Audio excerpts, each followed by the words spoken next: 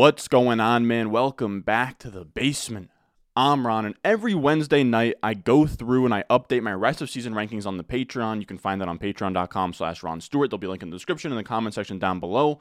But I figured it'd be fun to make a video this week where we compare my week 4 rest of season rankings to my week 5 rest of season rankings and see who the biggest movers are, because I think it's worth talking about players that I feel differently about than I did last week. A lot of these guys I didn't touch on in the top 10 lessons learned video, and I think it would just be good to sort of talk through about how I'm viewing these players moving forward. So today we're going to talk through 6 players that are skyrocketing up my rankings in week 5, or my rest of season rankings in week 5. So with that being said, if you enjoy my shit down below, subscribe, leave a like, let's go. Like this froze, ice cold,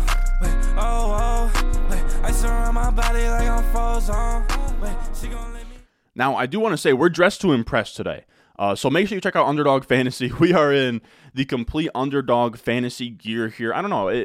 I said it yesterday. It's warm in Jersey, and this is like a really thin, breathable shirt, so we're rocking with it. But it's Thursday, the day that I'm posting this video, which means we have the Thursday night game. And on Underdog Fantasy, you have the Pick'ems. The Pick'ems, they pretty much come out with projections for each player, their rushing yards, fantasy points, touchdowns sometimes.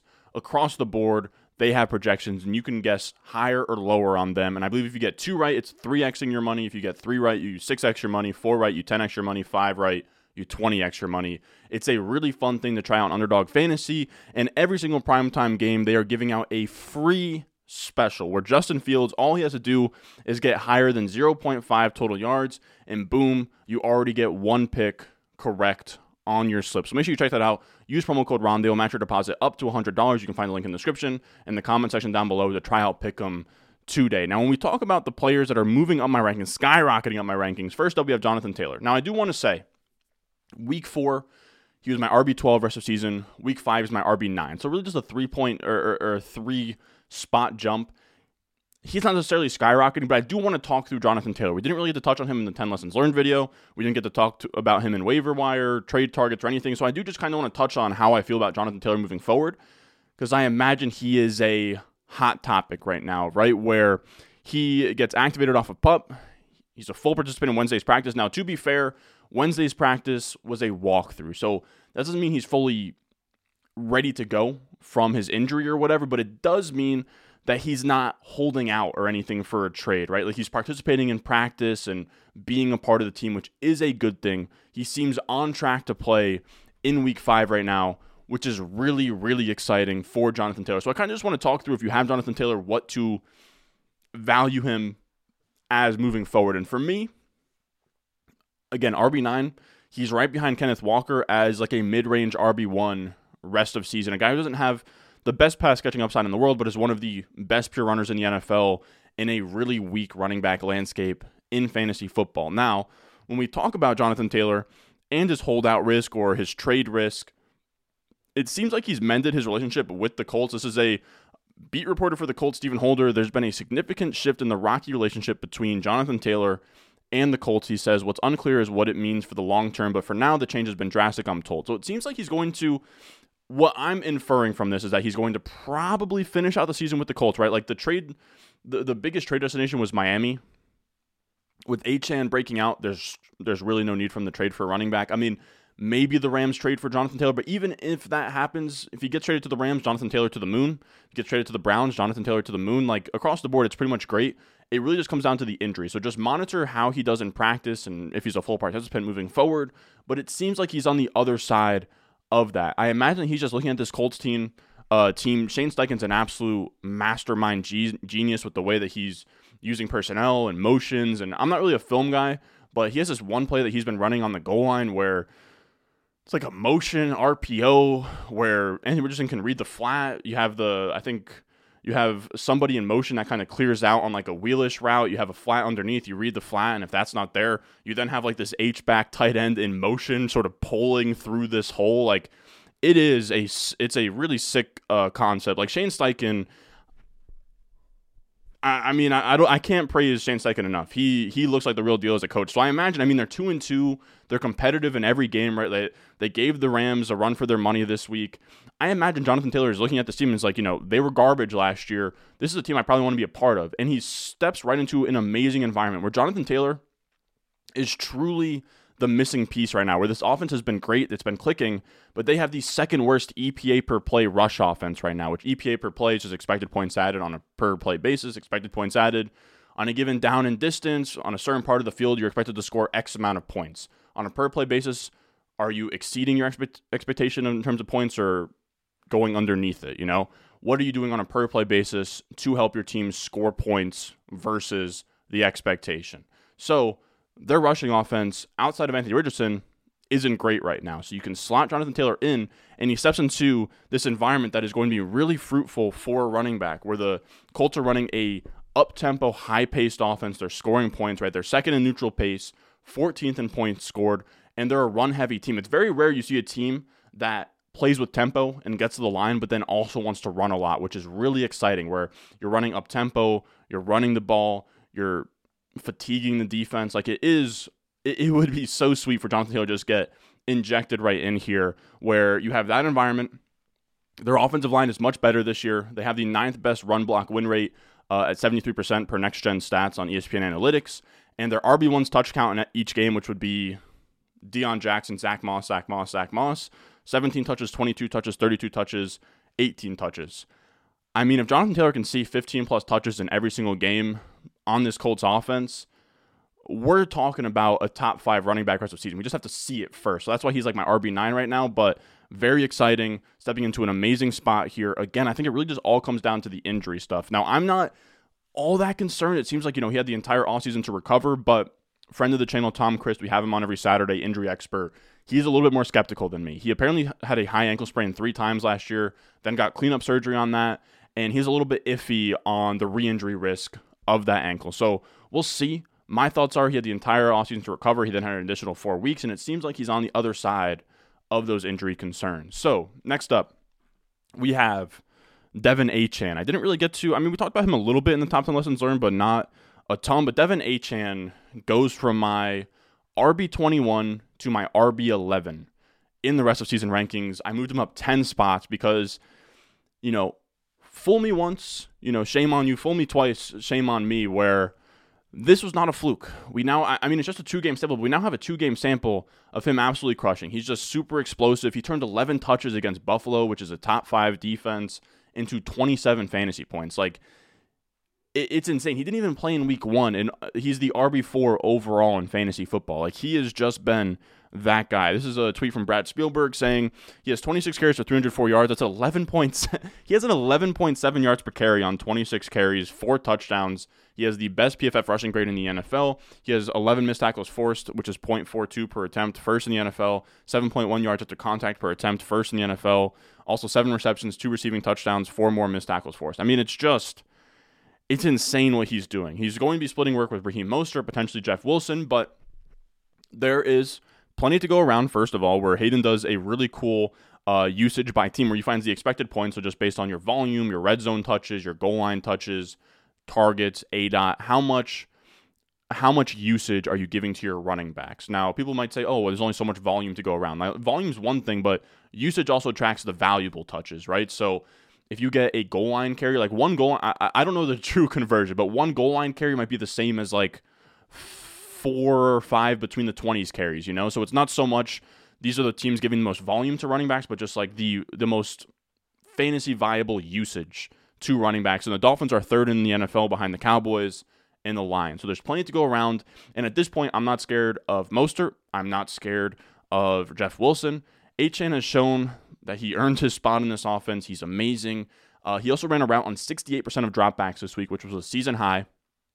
Pretty much if we can get a full-time role there, it's 55% or more of the routes, then it's wheels all the way up. It's all over. If he's going to be catching passes and being this explosive, Achane, for me, is a back-end RB1 rest of the season. Again, in a pretty brutal RB landscape, Devin Achane is just undeniable at this point. He could break fantasy. He is on a Jamal Charles type burner here through the first 4 games. Now, the next player we have here is Alvin Kamara, who we did touch on in the top 10 lessons learned video, but I didn't really look through his usage too much here. He goes from the RB17 to my RB12 here. So he's now like a fringe RB1. I moved him up 5 spots here because I wanted to see if he'd be featured. I wanted to see if he'd be washed in this offense, and he looked fine. His usage was also really juicy. He did have 13 catches. He had 21.4 PPR points. He was the RB9 on the week, but this tweet here, I used his usage stats instead of the volume, right? The volume was there because we can see, I mean, I brought up this screenshot like a billion times this week, but Derek Carr was not himself this week. He was awful, 0.4 air yards per completion. You can see he was completing passes literally just behind the first down marker. Alvin Kamara set a record for 13 catches with the least amount of receiving yards at 33 receiving yards. It was just a super horizontal offense with this Derek Carr injury. I imagine he bounces back sooner rather than later. He was about a league average quarterback before that, which is going to be just fine for a guy like Alvin Kamara. Now, when we look at his role, he had 75% of the snaps, 70% of the routes, 61% of the rushes. If we just sort of filter that down to 65% of the snaps or more, 60% of the routes or more, 55% of the rush attempts or more across the entire NFL, you have McCaffrey, Travis Etienne, Kyron Williams, end of list. The role that Calvin Kamara has right now, or that he showed in week 1, again, we sort of lowered things down even. We lowered the snap percentage by 10%, the route percentage by 10%, and the rush percentage by 6%. So this isn't even like his ceiling, or it's not even like his capped out. We're being kind of friendly here with the rest of the landscape, and still very narrow group of players with that kind of volume. So to me, with Jamal Williams on IR and this kind of role, he's a fringe RB1 rest of season for me. Now, next up, we have Hollywood Brown going from my wide receiver 38 to my wide receiver 29. I moved him up 9 spots here. I mean, the assumption was that this offense was going to suck, and they have just outperformed all expectations. This Cardinals offense, in EPA per play, is the 10th best offense in the NFL. I mean, everybody in front of them, I mean, the list checks out. I mean, those have all been good offenses this year. Dolphins, 49ers, Bills, Cowboys, Chiefs, and like the Cardinals, I don't know. But if you're going to have a team like this where they're the 10th best EPA per play offense, they're 18th in points scored, and Marquise Brown is going to be the wide receiver 15 in target share like he is right now, and the wide receiver 21 in expected points per game, then he's like a borderline wide receiver 2 rest of season. So I've been discounting Marquise Brown, saying, you know what, the Cardinals are no way that this offense is going to sustain, but it seems like it is at this point. You have Kyler Murray waiting in the wings for whenever Josh Dobbs potentially pumpkins at some point, but Marquise Brown, I think he has to be a fringy wide receiver 2 moving forward. Now, after that, we have Isaiah Pacheco, who had a little bit of a rocky start to the season, but he's balling right now. Like I moved from my RB31 to my RB25, so moved him up 6 spots, upgraded from an RB3 to like a fringy RB2, and he is just balling out. Like, he actually is really good right now. His role right now isn't all that different from DeAndre Swift's, where DeAndre Swift, now I think DeAndre Swift can catch passes better than Pacheco. He's just not being used there. I'm just talking about their roles and their usage right at this very second, sort of similar, where they're just really efficient between the tackles backs on high-powered offenses. But Isaiah Pacheco here, we look at EPA per rush, rushing yards over expected per rush.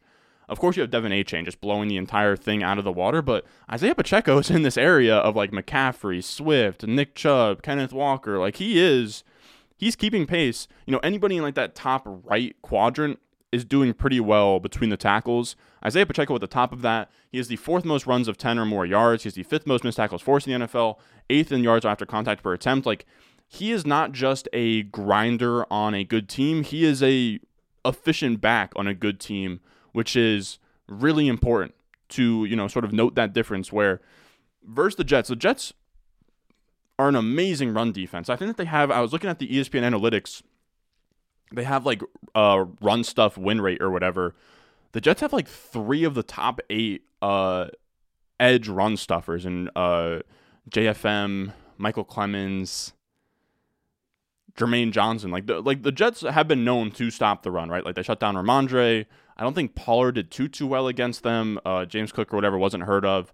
They're an amazing run defense, this Jets defense, and Isaiah Pacheco ran for like 100+ yards on them. I don't know the last time somebody ran for 100+ yards on the Jets. It's probably last year, is my assumption, but he looked amazing. He set his season high in snap percentage at 63%, and this is a good thing where this backfield is starting to consolidate, where Clyde Edwards-Helaire, his snaps go 23%, 16%, 31%, and then in week 4 down to 9%. So he played a good bit in week 3, but you can see like under 10% of the snaps for Clyde Edwards-Helaire. If that diminishes and this just becomes sort of a two-man backfield, Pacheco's going to be a top, he's going to be an RB2 rest of the way. And like I said, if we look at expected points per game, like Isaiah Pacheco is right next to DeAndre Swift there. DeAndre Swift 15.3 points per game, Isaiah Pacheco 14.6, but they're both in that 14.5 expected points per game. Now, to be fair, DeAndre Swift laid a complete goose egg in week 1 behind Kenneth Gainwell, so it's not like the most even thing of all time, but I'm just trying to show, like, Isaiah Pacheco, he's getting the volume, he's getting the usage. For a guy I didn't love going into the season, and I don't really love his archetype, I mean, he is showing, as a 7th-round pick, he is running hard, he's running fast, he's efficient. Again, RB2 in volume right now, expected points per game, he should probably be treated as such. Now, moving on from that, our last player here, our 6th player skyrocketing up rankings this week, Christian Kirk. Now, the biggest concern for Christian Kirk heading into the season and in week 1 is that in 2 wide receiver sets, Zay Jones got that nod. And you can see in week 1, he was only out there for 66% of the routes, 6% of the targets. So I moved him way down the rankings. Every week I moved him up since then, where, he had 3 straight top 24 finishes. He's had 84% of the routes or more. His routes just keep on climbing. And I moved him from my wide receiver 36 to my wide receiver 30. So 6 spots up. I now have him as like a mid-range wide receiver 3. I'm open to moving him up higher than that as well. You have to upgrade him, but you can't get too carried away because Zay Jones is going to come back.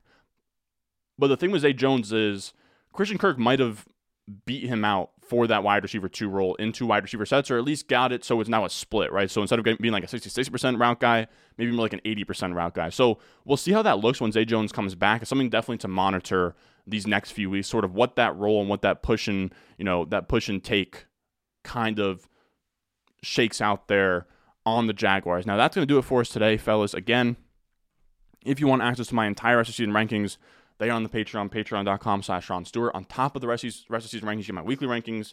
You get my weekly waiver wire and fab guide article. You get my start sit stream every Sunday. You get a billion things on there. It's all on the Patreon. You can find the description in the comment section down below. Again, Underdog's running the exclusive pick'em tonight. But if you can't support there, leave a like, subscribe, and as always, I will see you guys in the next one.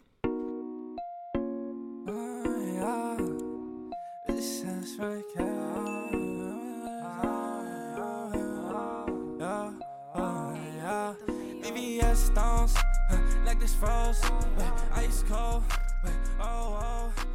ice around my body like I'm